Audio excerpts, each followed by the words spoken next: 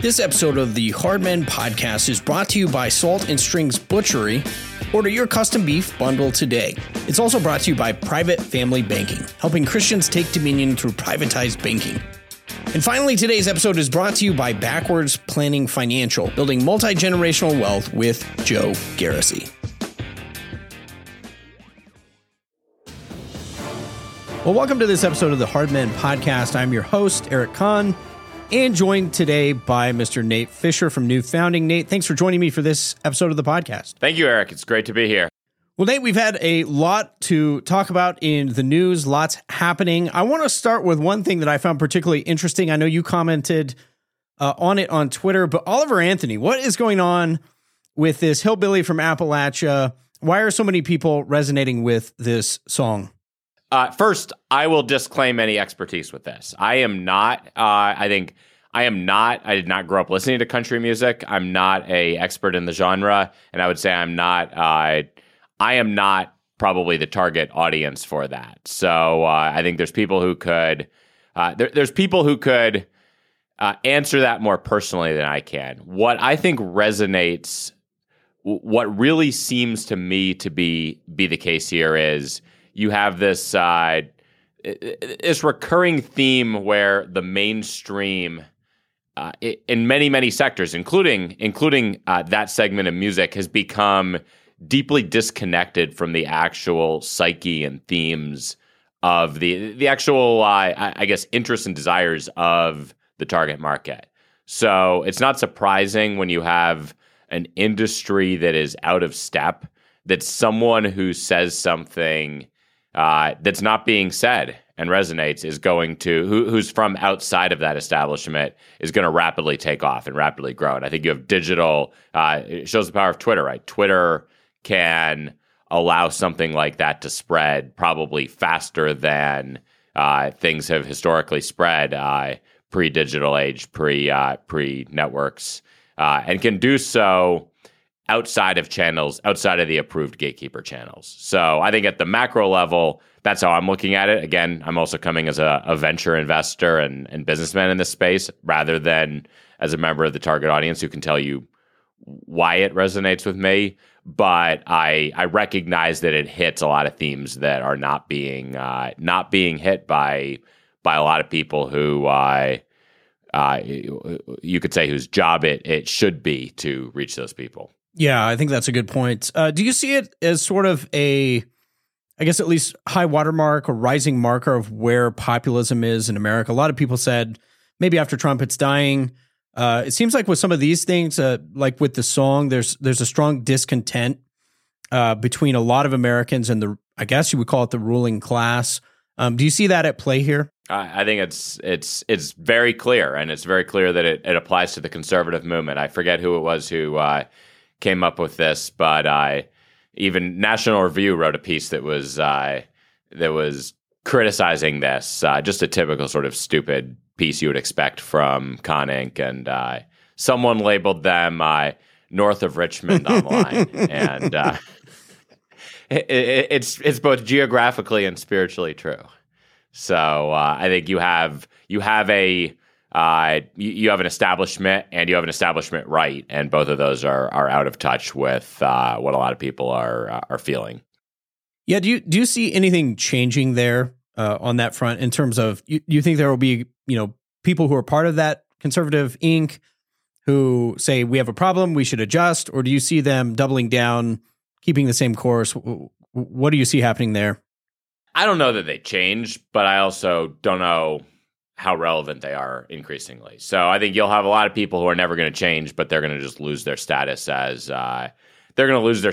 gatekeepers, absolutely. And once they lose their status as gatekeepers, they'll pretty rapidly lose even their market share and their influence on the market. I mean, they'll continue to reach a bunch of, I think, an increasingly aging and narrow audience. But in many ways, I think on the conservative movement, they're already a niche player rather than power player. Yeah, I think that's probably true. One of the other things that was going on in the news, obviously everything with Trump legally, you had some comments on that on Twitter. I'm wondering if these things are connected with the harder sort of the regime pushes and the elites push, particularly, what's perceived by many to be a witch hunt for Trump. Do you think it causes the populist movement to heat up? Do you see that people are maybe new leadership arises? What do you think happens there? It's a tough question. In terms of what causes the populist movement to heat up, I would say there's two strands. There's populism, and populism I think is a means in some ways. There's a lot of people who are very dissatisfied with they're dissatisfied with the present elites, and they're inclined to follow populist messages. I also think there's sort of general dissent from the regime. And I would say that goes beyond straight populism. I mean, you see the Christian nationalist discourse, and a lot of that is straight up, it's not populist. I mean, they are fully in favor of an alternative elite, and arguably, I think, challenge the egalitarianism and the anti-hierarchical doctrines of liberalism. So I don't know if I would classify that as populist, but I think that on both sides you see a growing skepticism of the system, whether it's populist or whether it's dissident elite or elite discontent. Yeah, I think that's a good point. One of the things you had tweeted was just talking about how a lot of these shows of strength, they really show a fragility. So I wonder if you would unpack that for me. What did you mean by that? How are you seeing that play out?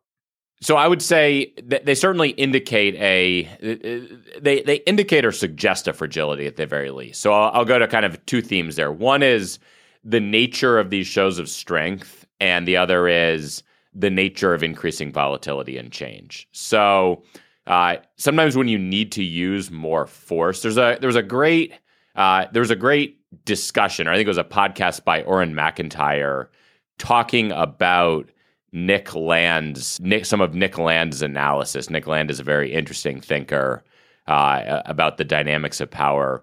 And probably about a month ago, I think Orrin did this and highlighted a point that Land made, which is talking about the nature of power and the distinction from force, and how power effectively is what gets people to do what you want without the use of force.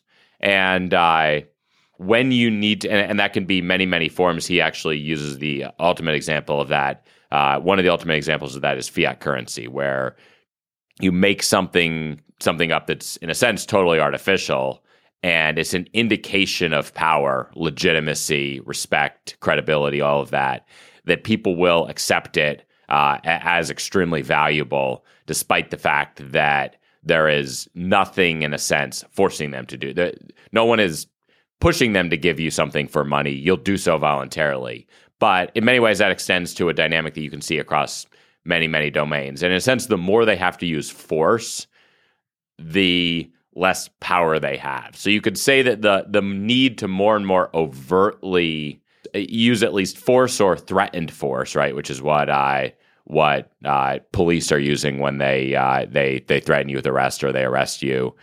They're losing, in a sense, I think, voluntary compliance with a liberal regime that would come from, you could say, legitimacy. I think, in a sense, their regime is losing legitimacy, and so they're needing to use more and more hard power. And that is hard force, really. Hard power is sort of, I guess you could say, in between those. But to use that terminology, they are losing power by that standard, and they're needing to substitute something that's, in a sense, more brutal. Now, I think there's a second, and I think that's an interesting theory. I find it very plausible. Again, I don't necessarily strongly adhere to any of these, but when you're looking at the range of outcomes that we can expect, I think understanding some paradigms, some plausible theories is very helpful. Now, I think there's a more direct example, which is there's no question that they're getting more and more aggressive in what they're doing. Without question, that is a greater sort of volatility from historical norms. So if you think of historical norms as sort of operating within this constitutional system or operating within this liberal constitutional system, post-60s constitutional system, what have you, for a while, everything sort of went the way liberals wanted it to, even without significant departures from the perceived rule of law and all of that. Increasingly, they're doing things that on a monthly, daily basis seem like they're pushing new boundaries, right? They're doing something that might have shocked people if 5 years ago they would have they would have said it. I don't think you had that kind of groundbreaking change in the 90s, for instance, in politics. It was sort of, if you had predicted 5 years ahead what was going to happen and, we're going to have a president impeached because of a sex scandal or something, whatever, that's well within the sort of paradigm of what you expect politics to look like. Now you have attempts to throw your political opponents in jail. You have attempts to throw their lawyers in jail. You have attempts to do lots of things that I think would have shocked people 10 years ago to hear that this was going to happen. Unquestionably, that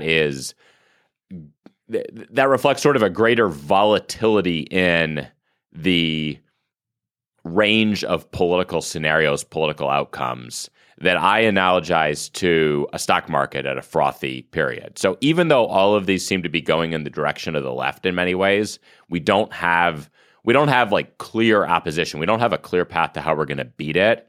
You can imagine it like, I guess I'm getting older now, but the NASDAQ at the peak of the internet bubble would, toward the late days of that, you saw these large jumps on a daily basis, sort of a rapid increase in the rate of change there. Even though it was continuing to go up, when you see a situation like that, you recognize that there's higher volatility, and that higher volatility can go both directions. And it also means the sort of reasonable expectation of the range of outcomes in the future goes up on both the positive and the negative. So the analog here is everything seems to be going in the direction of the Dems. There's not clear, strong, coherent pushback from the Republicans.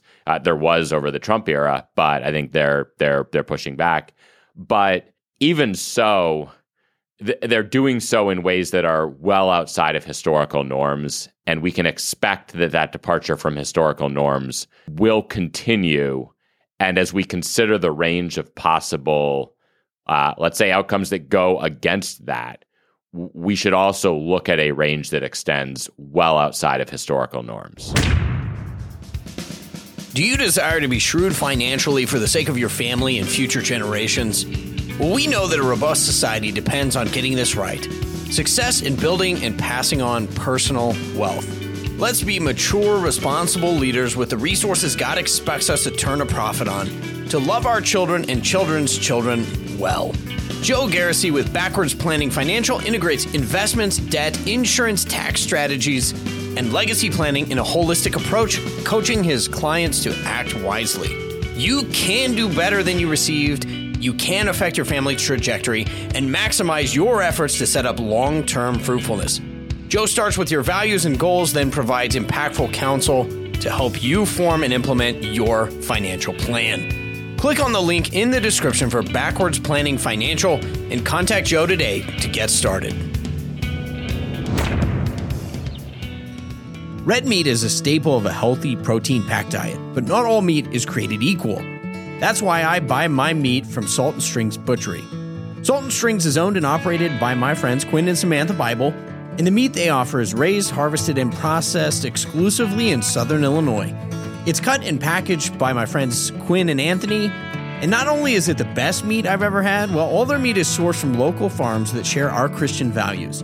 Salt and Strings is now offering a beef and hog box that can be shipped directly to your door. The 15-pound beef box features 100% black Angus beef and includes ribeyes, T-bones, sirloin, chuck roast, fajita meat, and ground beef. You can order your beef box today for just $259. They will send it directly to your door. The hog box is $239 and features premium Duroc pork, including 8 thick pork chops, one of my all-time favorites, pork steaks, cured and sliced bacon, ground pork, bratwurst, and breakfast sausage links. You can place your order today at saltandstrings.com or use the link in the show notes. And also be sure to follow Salt and Strings on Instagram. We'll also include the link in the show notes.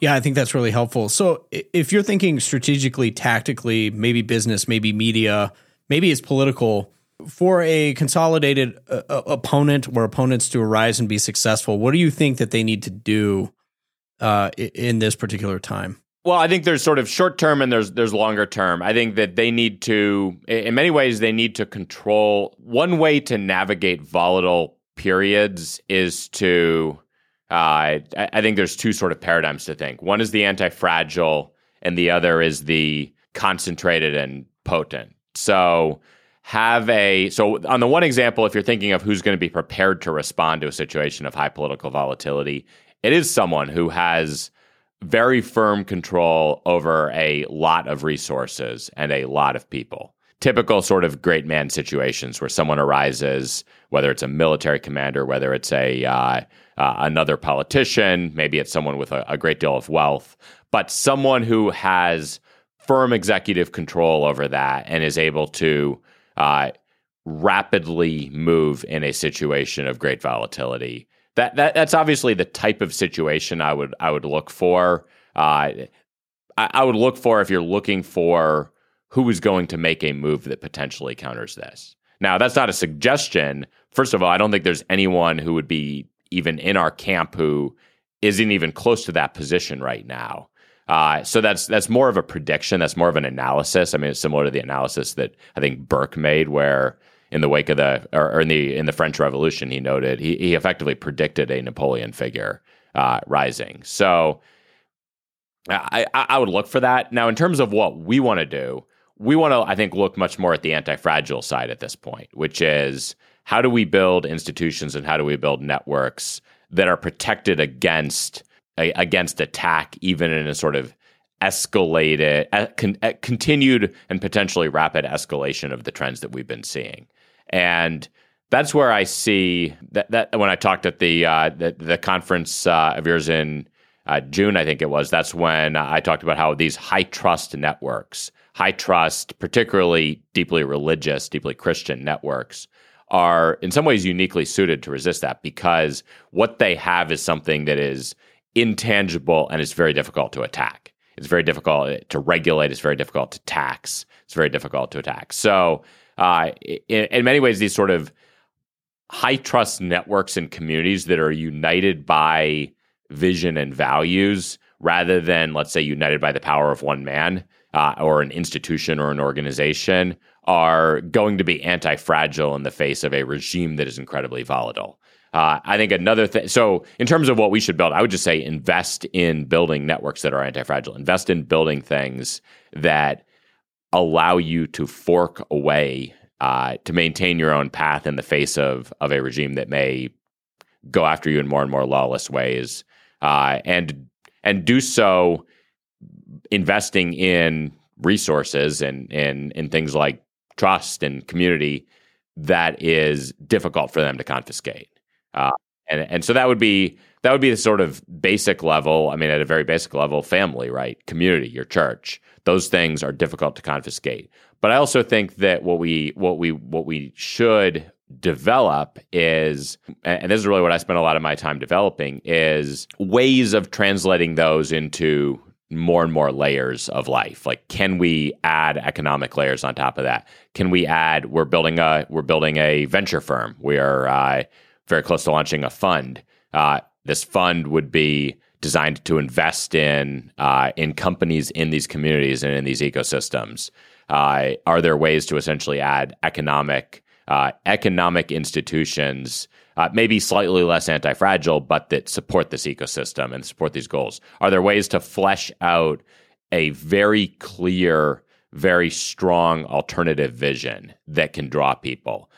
When does that vision become real? Maybe it's sort of realized at a small level within some of these communities, but it's a vision that is a coherent vision for what the country could look like. So we have an alternative to the left. And as you have, I think as you have volatility, you are going to have people looking for something firm and attractive. And one of the things that we can offer them is we can offer them a strong, positive vision rooted in Christianity that is, in a sense, is providing a source of both hope and inspiration in a time of chaos and uncertainty more broadly. And in a time of chaos, uncertainty, and loss of faith in the alternative, this sort of idealistic promises of the alternative, right? You're moving from an era where people idealistically believe in America and in sort of America in this sort of liberal promise that was associated with the American story toward a time where all they have is force to protect that, and people are desperately seeking for something else that they can aspire to, that they can work toward, that's a vision that feels compelling, and I think we can offer them that. Yeah, I think that's a really good point. One of the things I also want to ask you about is we think about platforms and people who have stood out. Two of the ones I think of are BAP, Bronze Age Pervert, and then also REN, Raw Egg Nationalist. They interest me in a number of ways. Number one, because the regime hates them. Number two, because so many people have been interested in that content. So I wonder if you would start to unpack, first of all, why are these guys resonating? Why did they climb in so many different, very different communities in popularity? Why was the message working with so many different people? So I'll speak to those two, and I'll keep it a little separate. I think they're often associated with each other, and there's certainly parallels in message, parallels in aesthetic. I don't know the extent to which they share values. I know that my understanding is Raw Egg Nationalist at least subscribes in some degree to Christianity. Bronze Age Pervert is not. Bronze Age Pervert is a neo-pagan. I think. I don't know if he would embrace the term, and I don't want to put words in his mouth, but certainly that would be a doctrine that I think he has advocated. I think exactly what you described, though, to some extent. In some sense, they answer the question. They are providing firm answers to the question that you offered, which is what is a different, or what I suggested. What is a different vision that we can aspire to? And BAP provides a different vision. He has a in some sense, a fairly coherent, fleshed out, and clearly alternative doctrine of how we should approach life, how we should, what we should value, what we should celebrate, what the good life looks like. I would disagree with a lot of those things. I think that the grounding in paganism, the rejection of Christianity, is a problem. At the same time, aspects of it are clearly directionally correct. There's aspects of it that they resonate because as critiques of our status quo, as critiques of our current society, they ring true with many, many people, including Christians, certainly including people who have some sort of grounding in sort of natural truth and a recognition that in many ways, our society is suppressing a lot of natural truths. So I think that explains a lot of appeal of BAP. I think another part of it is just that self-confidence. He's out there and he's unapologetically offering alternative, despite the fact that the regime rejects it. And that there's a charisma in that. People are drawn to someone.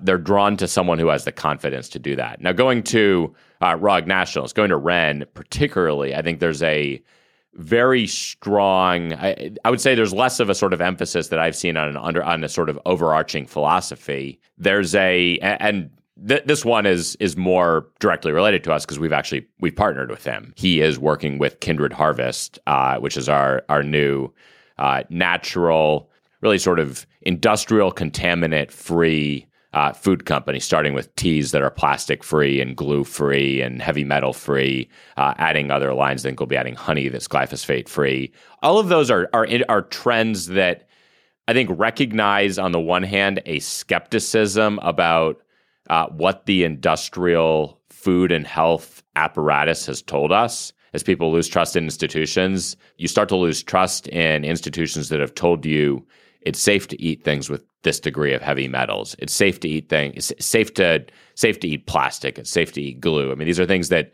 humans did not ingest in any significant quantity, if at all, for the vast majority of history. And now we're doing so. Now we have a lot of problems. Someone who comes out and essentially offers both explanations for how those things can actually lead to problems we see, such as obesity and a lot of other disease. And starts to offer practical suggestions on how to avoid those. That is appealing. That's a very basic. It's a very basic set of concrete actions you can take to free yourselves of things that you have reason to be skeptical of. I don't think we necessarily know for certain the consequences of those things, of those sort of industrial contaminants. But we know we don't trust the people who have told us that they're safe. And we know that those people have lied to us in other contexts. So someone who can come out and start offering a program in life that involves living in a more natural, way, in a way that is certainly, I guess, more robust to the potential dangers of those, is going to be appealing. And again, does so in a way that is just refusing to play the regime's games. I mean, the left has been, I don't know if you've seen these articles, but over the last year, there's been a spate of articles talking about how bodybuilding is fascist, right? Farmers markets are fascist. All of this stuff is now being labeled. Anything that displays a skepticism of this technocratic regime is suddenly being labeled Nazi or fascist, which is just comical. I mean, farmers markets, fascist, right?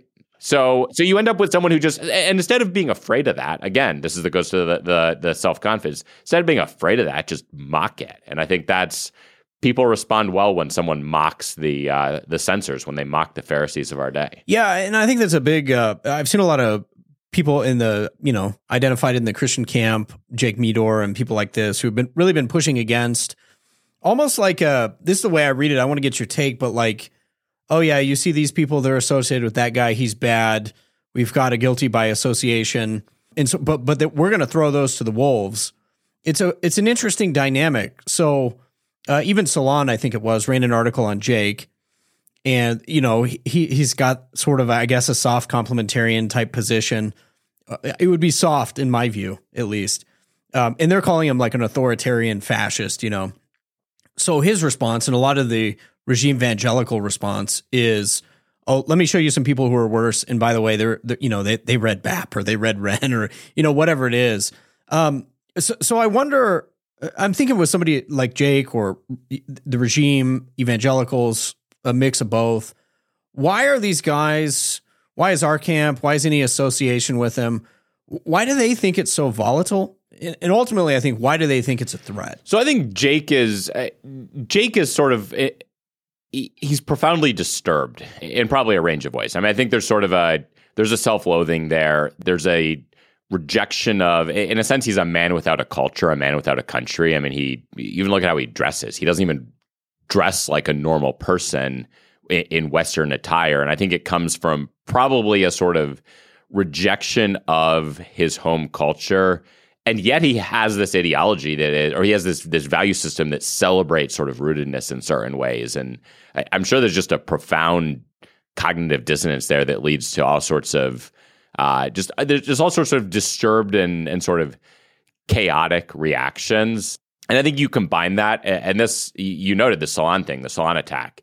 What really stood out to me there is when he responded to that, he responded with a really sort of offhanded defense of his statistical methods or something like that, or the study. It was something really minor rather than a condemnation of Salon's moral framework as evil. Look, if someone comes after me like Salon did, I would say your moral framework, the moral system you use to attack me is evil. I don't care what you say because you are evil.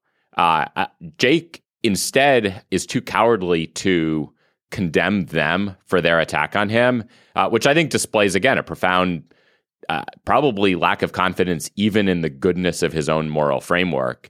So instead he turns around and he says, okay, well, let's accept your moral framework. By your moral framework, here's a bunch of people who are even worse. I'm going to turn around and I'm going to condemn them. So he's essentially endorsing the moral framework that has been used to condemn him rather than condemning it. And I think that's cowardice. And I think it's probably a lack of self-confidence born of a self-loathing. And I think a lot of the evangelicals, it's probably less extreme than Jake. I mean, many of them are actually somewhat successful, moderately successful, according to sort of regime metrics. At least they have decent degrees, they have decent sort of careers, they're decent looking, whatever. In many cases, I think in their case, they're sort of more straightforward, they're comfortable people, and they're collaborating with the. They're very happy to collaborate with the regime, and they're very happy to use the regime to go after their enemies. I mean, just as when the Pharisees condemned Jesus to the Romans, they said, "We have no king but Caesar." They're essentially looking to denounce their rivals within the movement, and they're looking to use the regime to. They're worried that the rivals are going to upset the comfortable relationship that they've been able to build with the dominant regime that allows them to maintain even if subordinate, at least fairly comfortable position. And so they choose to denounce those rivals to the regime, and they choose to they choose to use that denunciation to essentially use the regime to dispatch their rivals within the evangelical world. Yeah, I definitely agree with you. That's really profound. One of the things I was going to ask you too is, I know REN had written about Tim Keller and his renewal of Church in America and this shift away from complementarianism to anti-fundamentalism. I want to get your thoughts on that. Do you think that's happening? Do you think it's at play here?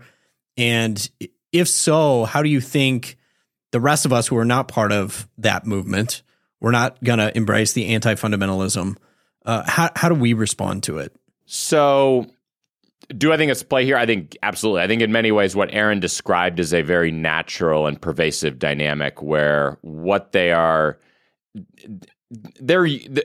attempting to do is what I just described here, which is they're attempting to find a way to separate themselves from the people who are they have a stance that fundamentally is based on making peace with the regime. I like to say it's probably what a state church would look like in a communist country. Like you go to the state churches in China, and I don't think those churches I wouldn't even say they're entirely false in their doctrine. I mean, you can probably go there and you can probably hear something that's relatively in line with Christianity versus most of what you'd hear. But they're going to, at the very least, not talk about the things that you're not supposed to talk about. And so I think that there's sort of a trajectory where you see a lot of the establishment evangelicals finding ways to keep evangelicalism within the bounds that would make it acceptable to the regime. Anti-fundamentalism is a tool to attack those who are outside. I would say that's one. There's two. There's anti-fundamentalism, and then there's sort of I think there's the other tools where they denounce them. I think the fundamentalism one is interesting because it's classically been sort of a line of divide within evangelicalism. I think evangelicalism itself sort of originated in a division from fundamentalism.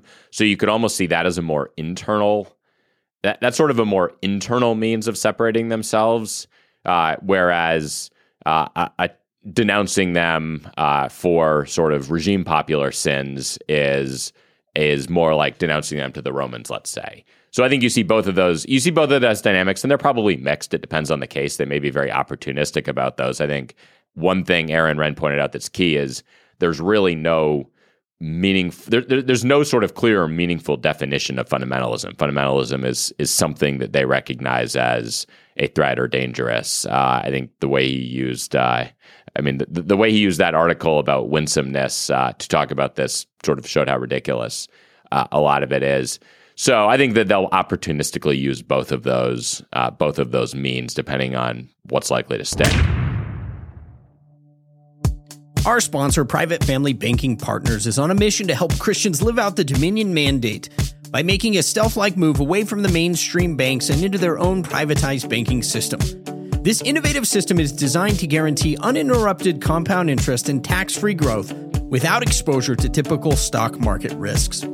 To join this growing community that is already building wealth into future generations and converting post-mill talk into post-mill action, contact Private Family Banking Partner Chuck De Laterante at his email, chuck@privatefamilybanking.com. Again, that's chuck@privatefamilybanking.com. To set up an appointment and to receive a free copy of Chuck's new book, Protect Your Money Now, How to Build Multi-Generational Wealth Outside of Wall Street and Avoid the Coming Banking Meltdown, go to the link in the show notes for more information.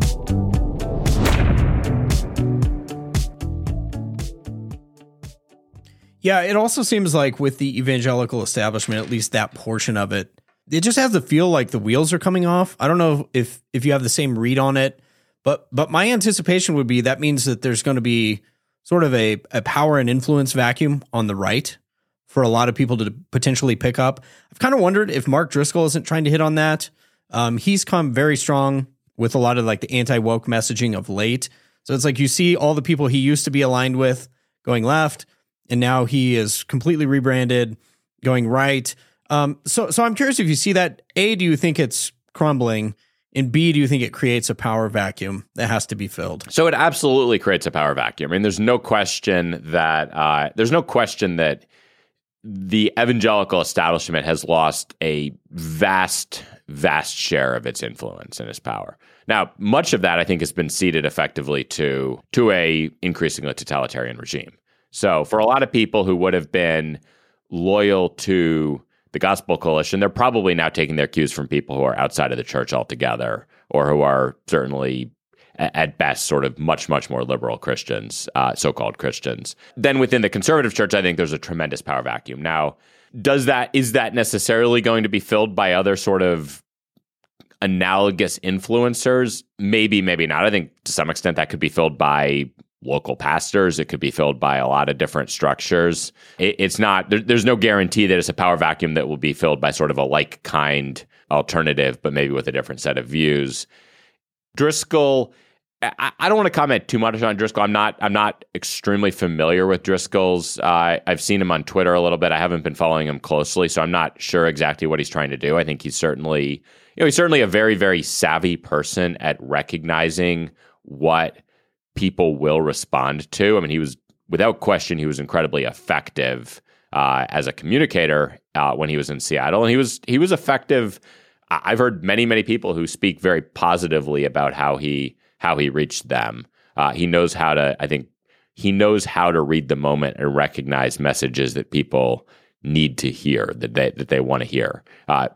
In terms of the substance of what he's saying right now, I don't know. I know Aaron has been critical of some of what he's said and some of what he's done. I never listened to him very much. For whatever reason, I wasn't one of the people that his message resonated with, even in his heyday. It's possible that he's learned from some of what may have been errors or mistakes in the past, and he actually has a message that's meaningfully improved. He may read the moment, but make some of the same mistakes over again. Yeah, no, I think that's helpful. One of the things I want to do as we move to a close is just ask you, there's been I feel like I've heard this a lot from a lot of people on the right. Maybe a lot of people don't know where it comes from, but this expression that we have no enemies to the right. You shared an article by Charles Haywood talking about this. So I wonder if you would just unpack that. What does that mean? I'm sure some of us are probably using it in a wrong way, but how do you see that idea and how should it play out? So I was having some discussions about this. I was having multiple discussions about this morning. I think the key to understanding that concept is understanding what an enemy means. An enemy ultimately is someone who you are trying to destroy. You're trying to, whether it's politically or economically, destroy them, remove their power, remove their ability to do anything to you.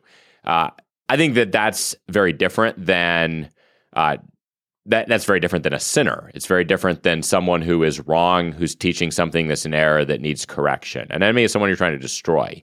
And the left is united in treating us as enemies. The left is extremely powerful and is trying to destroy us. So I certainly don't feel the need to pick enemy-level fights with people who are not on the left, who are not part of that. You don't want to make any more enemies than you need to right now.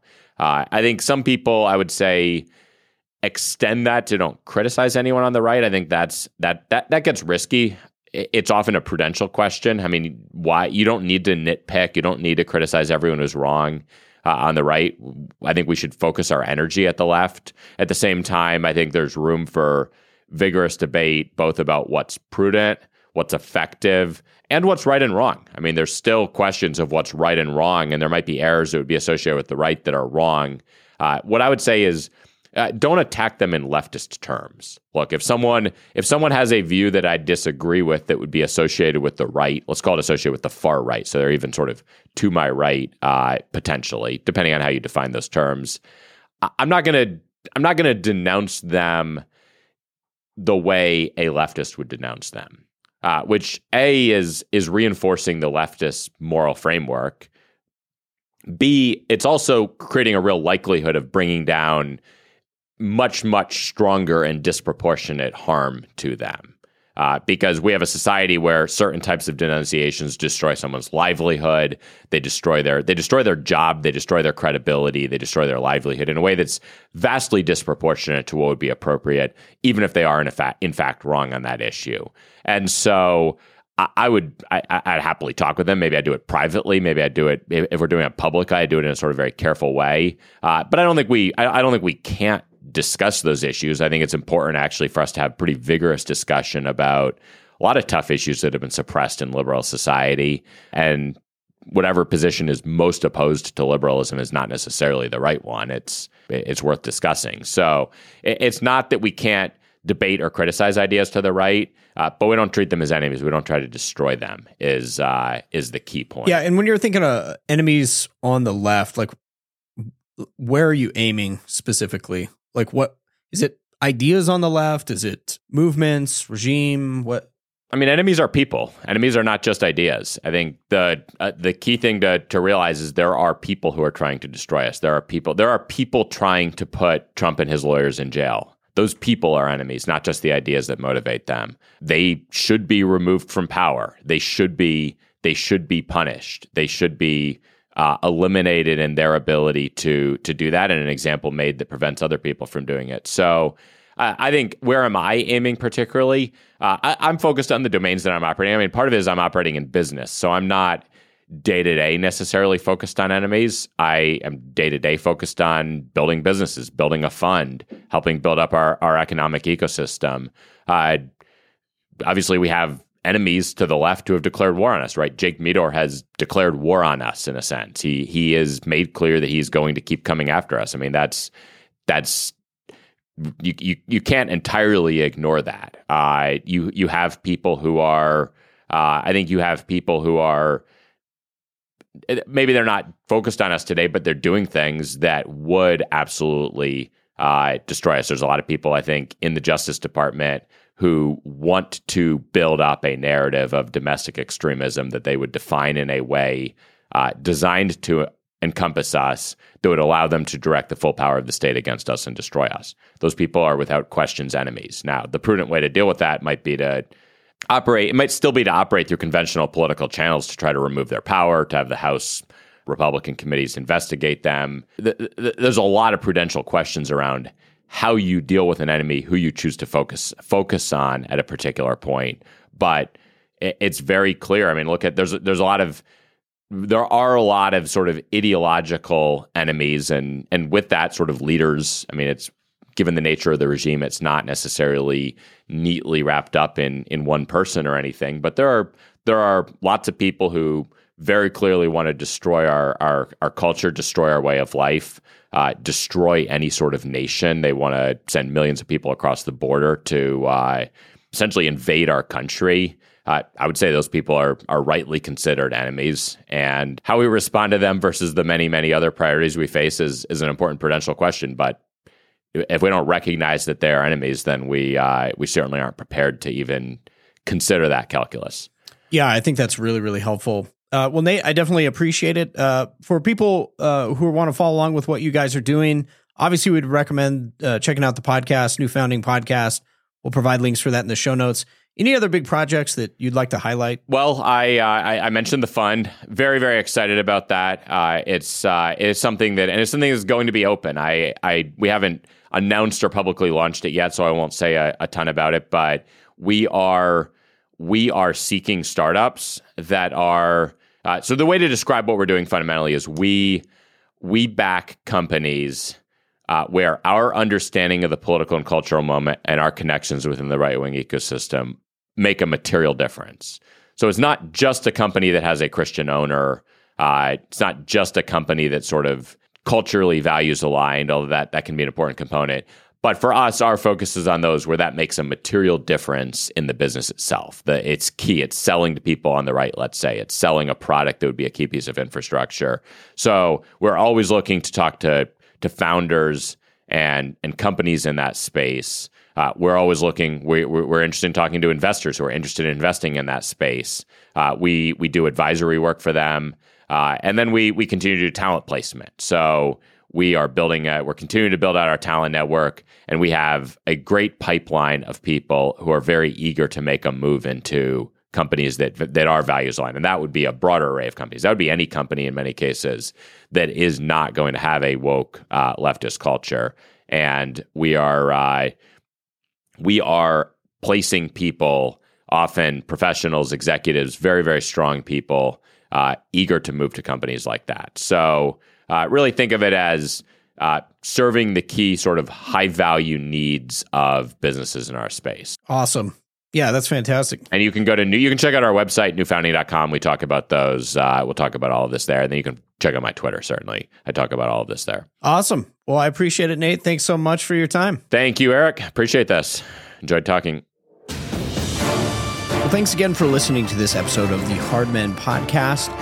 And special shout out to our Patreon supporters. If you're not yet a Patreon supporter, you can join today for as little as $5 a month. And that definitely helps keep this work going. We are glad to partner with you for content that builds a new Christendom and reclaims biblical masculinity at the same time.